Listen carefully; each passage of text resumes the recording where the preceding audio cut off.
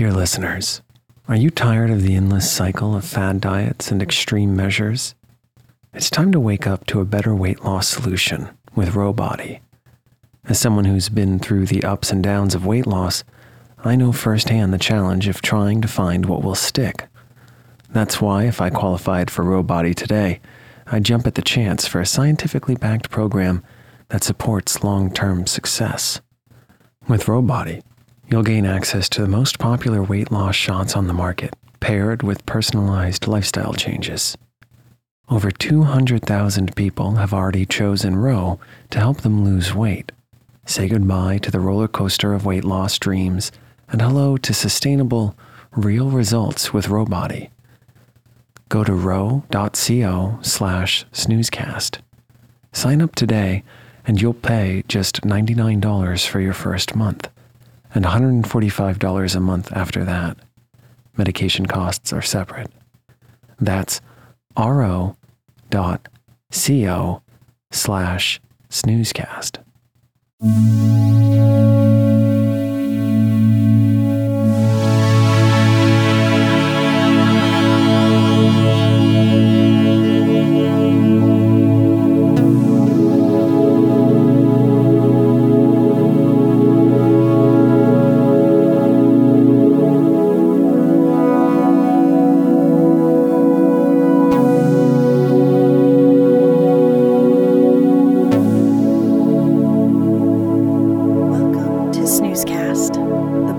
Designed to help you fall asleep. Find us on snoozecast.com and follow us on social media and wherever you listen to podcasts. We'd like to thank our listeners. Our current goal is to get to 100 reviews on the Apple Podcasts app to help as many new listeners find us as possible. If you haven't subscribed and written a review yet, please do. A big thank you to all our fans who have taken the time to do so already. Please know that we read and appreciate every single review and all the feedback, suggestions, and snoozy love in each one. This episode is supported by The Couch on Rainy Days. Tonight, as part of our October Classic Horror series, we'll be reading the opening to The Fall of the House of Usher, written by Edgar Allan Poe and published in 1839. The short story is a work of Gothic fiction and includes themes of madness, family, isolation, and metaphysical identities. Poe's inspiration for the story may be based upon events of the Hezekiah Usher House, located near what is now Downtown Crossing in Boston, Massachusetts. When the Usher House was torn down in 1830, 2 bodies were found embraced in a cavity in the cellar.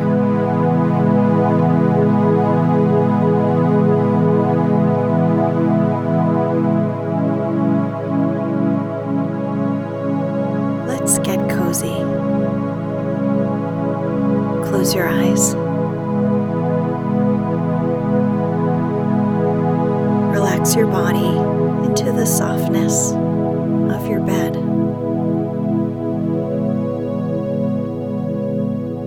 Now, take a few deep breaths.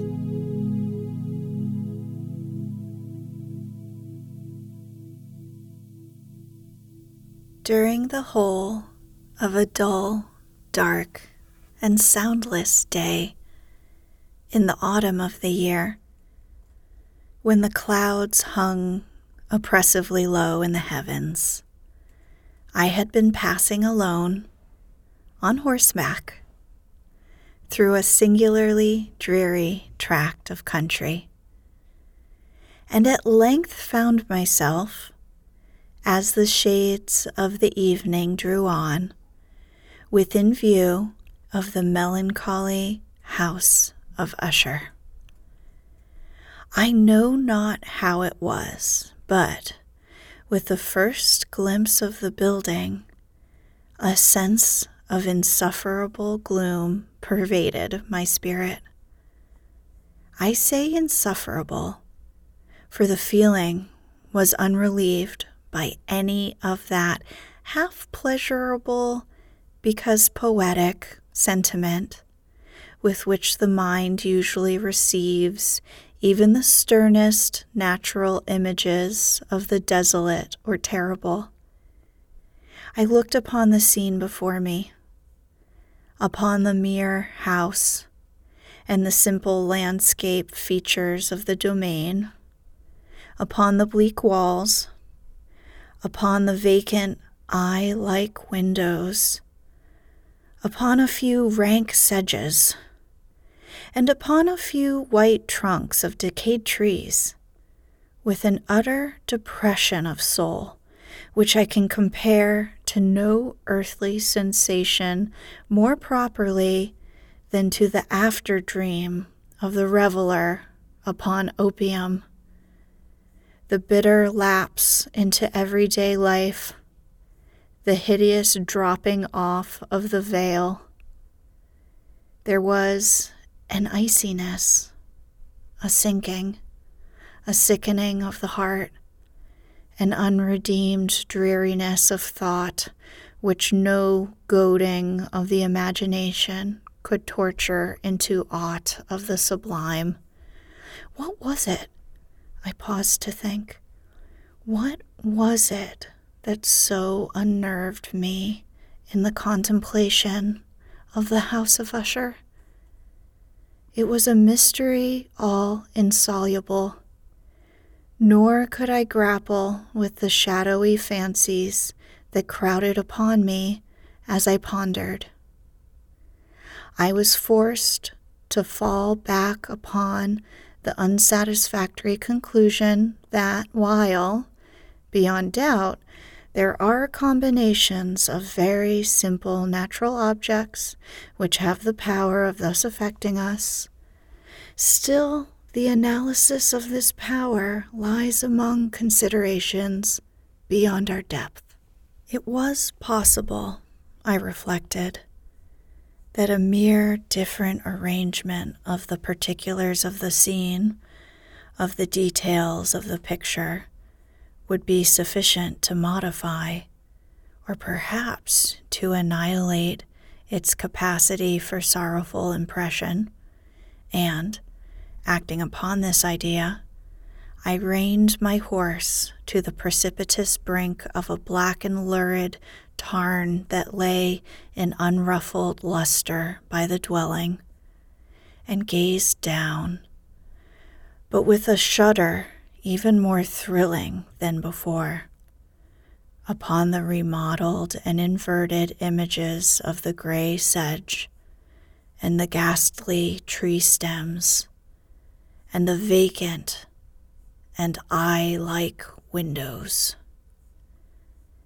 Nevertheless, in this mansion of gloom I now propose to myself a sojourn of some weeks.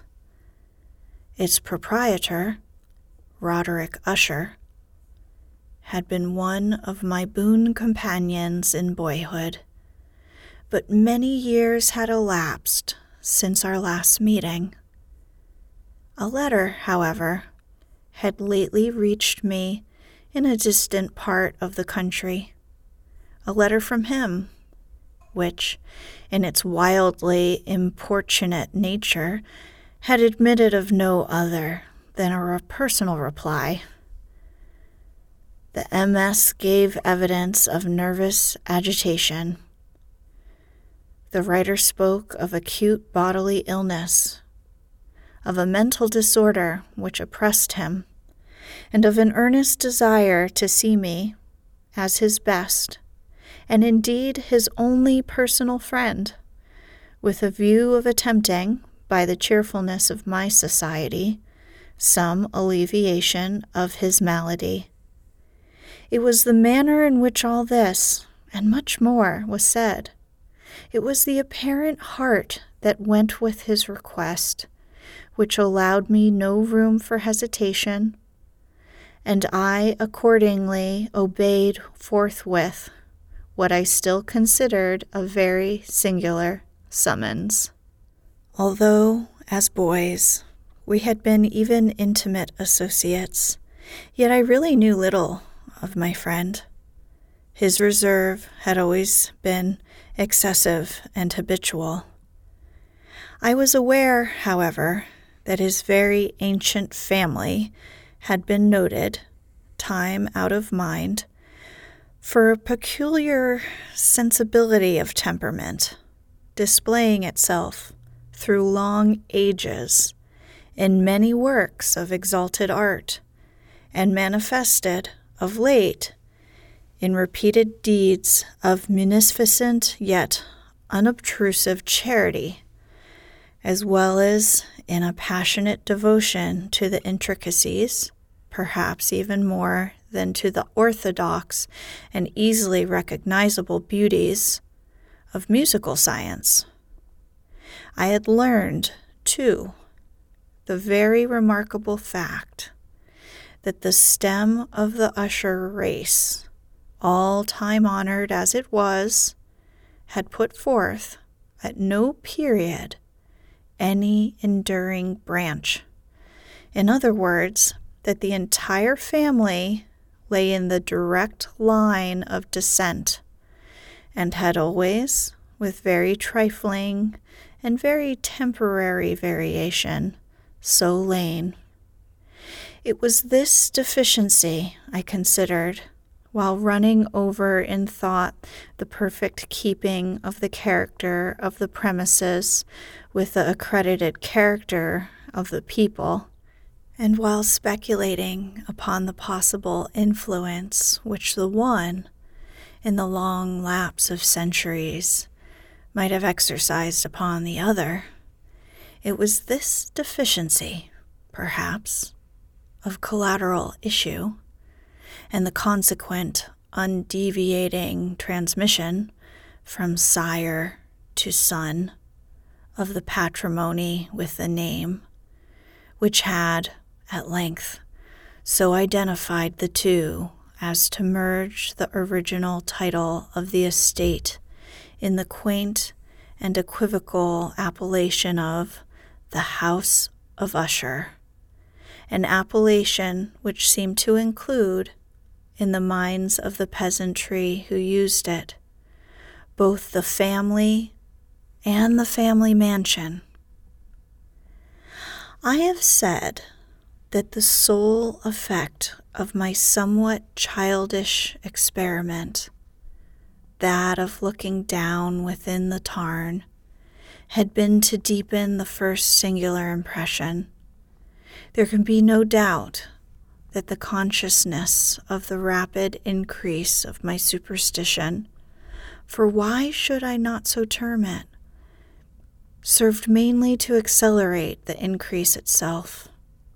Such, I have long known, is the paradoxical law of all sentiments having terror as a basis. And it might have been for this reason only that, when I again uplifted my eyes to the house itself, from its image in the pool, there grew in my mind a strange fancy, a fancy so ridiculous, indeed, that I but mention it to show the vivid force of the sensations which oppressed me.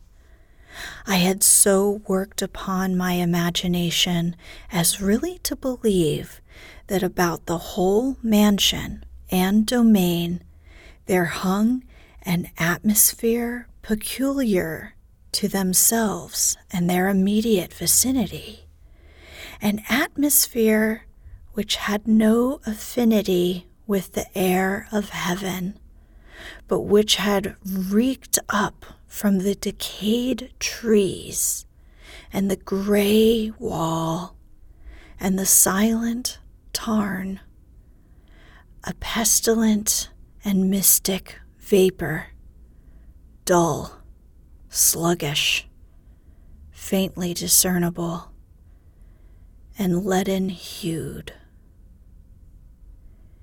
Shaking off from my spirit what must have been a dream, I scanned more narrowly the real aspect of the building.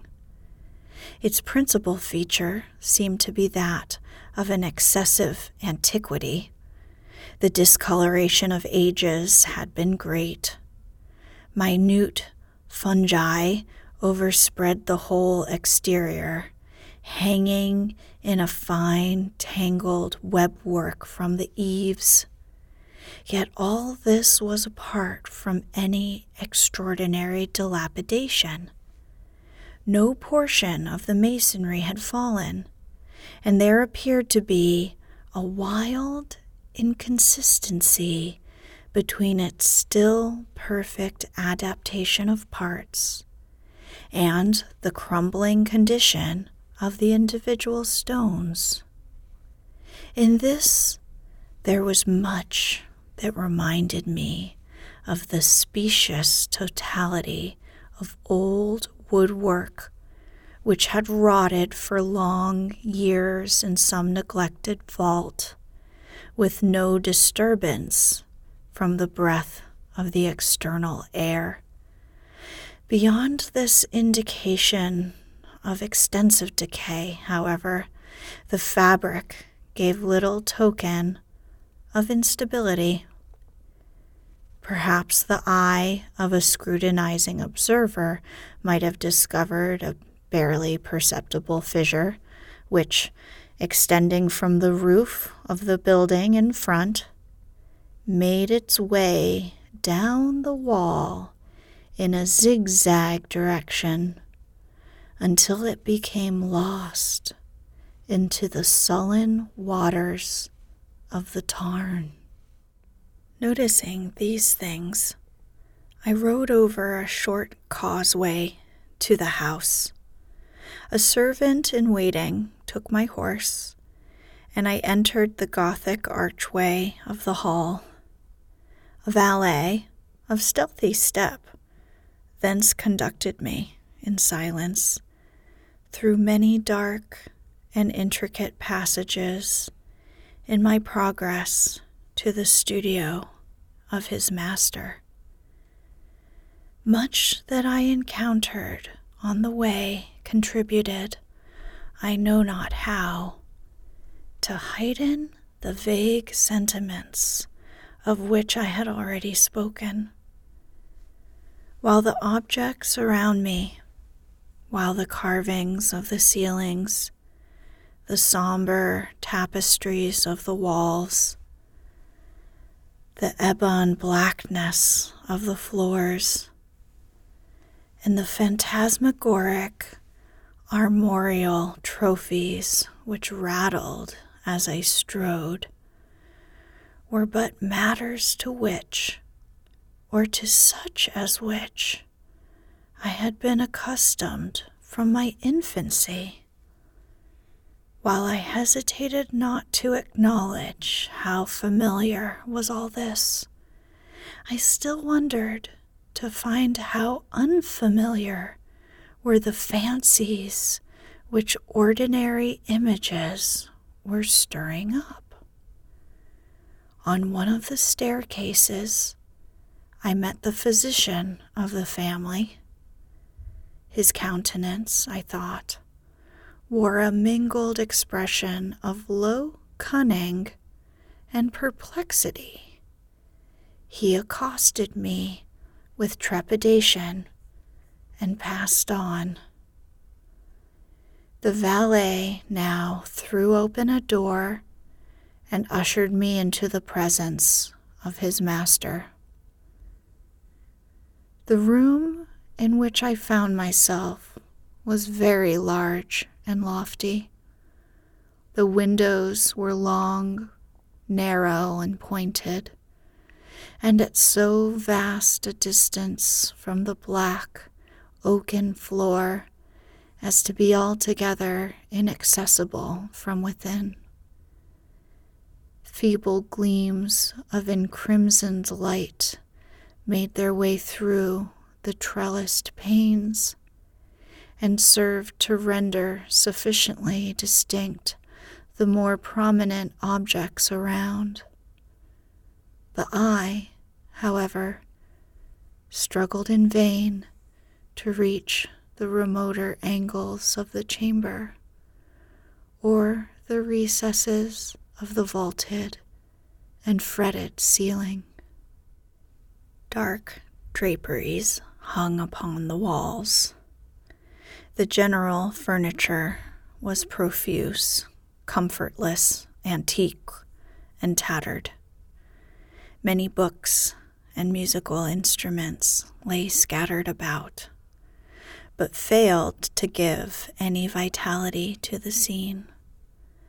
I felt that I breathed an atmosphere of sorrow. An air of stern, deep, and irredeemable gloom hung over and pervaded all.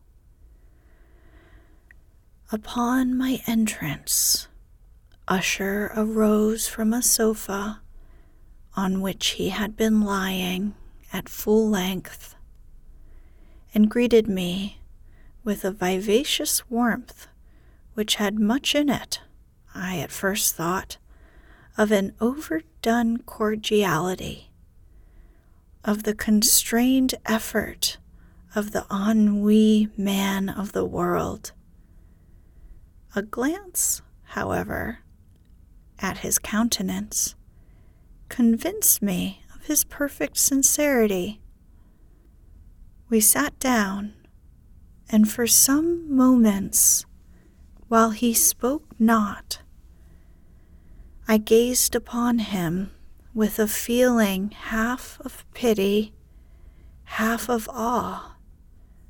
Surely, man had never before so terribly altered in so brief a period as had Roderick Usher.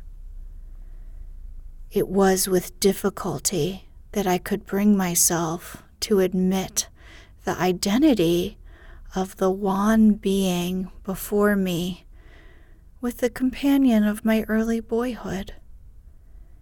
Yet the character of his face had been at all times remarkable. A cadaverousness of complexion, an eye large, liquid, and luminous beyond comparison, lips somewhat thin and very pallid, but of a surpassingly beautiful curve, a nose of a delicate Hebrew model, but with a breadth of nostril unusual in similar formations, a finely molded chin, speaking, in its want of prominence, of a want of moral energy, hair of a more than web-like softness and tenuity. These features, with an inordinate expansion above the regions of the temple, made up altogether a countenance not easily to be forgotten. And now, in the mere exaggeration of the prevailing character of these features, and of the expression they were wont to convey, lay so much of change that I doubted to whom I spoke. The now ghastly pallor of the skin, and the now miraculous luster of the eye, above all things startled and even awed me. The silken hair, too, had been suffered to grow all unheeded, and as, in its wild gossamer texture, it floated rather than fell about the face, I could not, even with effort, connect its arabesque expression with any idea of simple humanity. In the manner of my friend, I was at once struck with an incoherence, an inconsistency, and I soon found this to arise from a series of feeble and futile struggles to overcome a habitual trepidancy, an excessive nervous agitation. For something of this nature, I had indeed been prepared, no less by his letter than by reminiscences of certain boyish traits, and by conclusions deduced from his peculiar physical conformation and temperament. His action was alternately vivacious and sullen. His voice varied rapidly from a tremulous indecision when the animal spirits seemed utterly in abeyance, to that species of energetic concision, that abrupt, weighty, unhurried, and hollow-sounding enunciation, that leaden, self-balanced, and perfectly modulated guttural utterance, which may be observed in the lost drunkard, or the irreclaimable eater of opium during the periods of his most intense excitement. It was thus that he spoke of the object of my visit, of his earnest desire to see me, and of the solace he expected me to afford him. He entered at some length into what he conceived to be the nature of his malady. It was, he said, a constitutional and a family evil, and one for which he despaired to find a remedy. A mere nervous affection, he immediately added, which would undoubtedly soon pass off. It displayed itself in a host of unnatural sensations. Some of these, as he detailed them, interested and bewildered me, although perhaps the terms and the general manner of the narration had their weight. He suffered much from a morbid acuteness of the senses. The most insipid food was alone endurable. He could only wear garments of certain texture. The odors of all flowers were oppressive.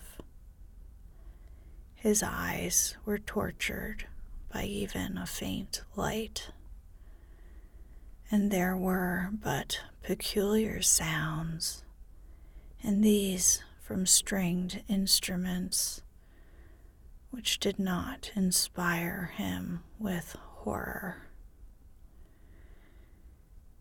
To an anomalous species of terror, I found him a bounden slave. "I shall perish," said he.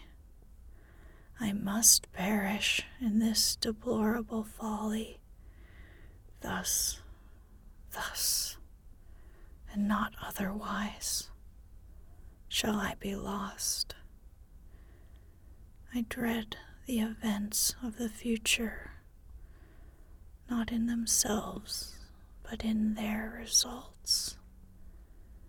I shudder at the thought of any, even the most trivial incident, which may operate upon this intolerable agitation of soul. I have, indeed, no abhorrence of danger, except in its absolute effect, in terror. In this unnerved, in this pitiable condition, I feel that the period will sooner or later arrive when I must abandon life and reason altogether in some struggle with the grim phantasm, fear. I learned, moreover, at intervals and through broken and equivocal hints, another singular feature of his mental condition. He was enchained by certain superstitious impressions in regard to the dwelling which he tenanted, and whence, for many years, he had never ventured forth, in regard to an influence whose suppositions was conveyed in terms too shadowy here to be restated,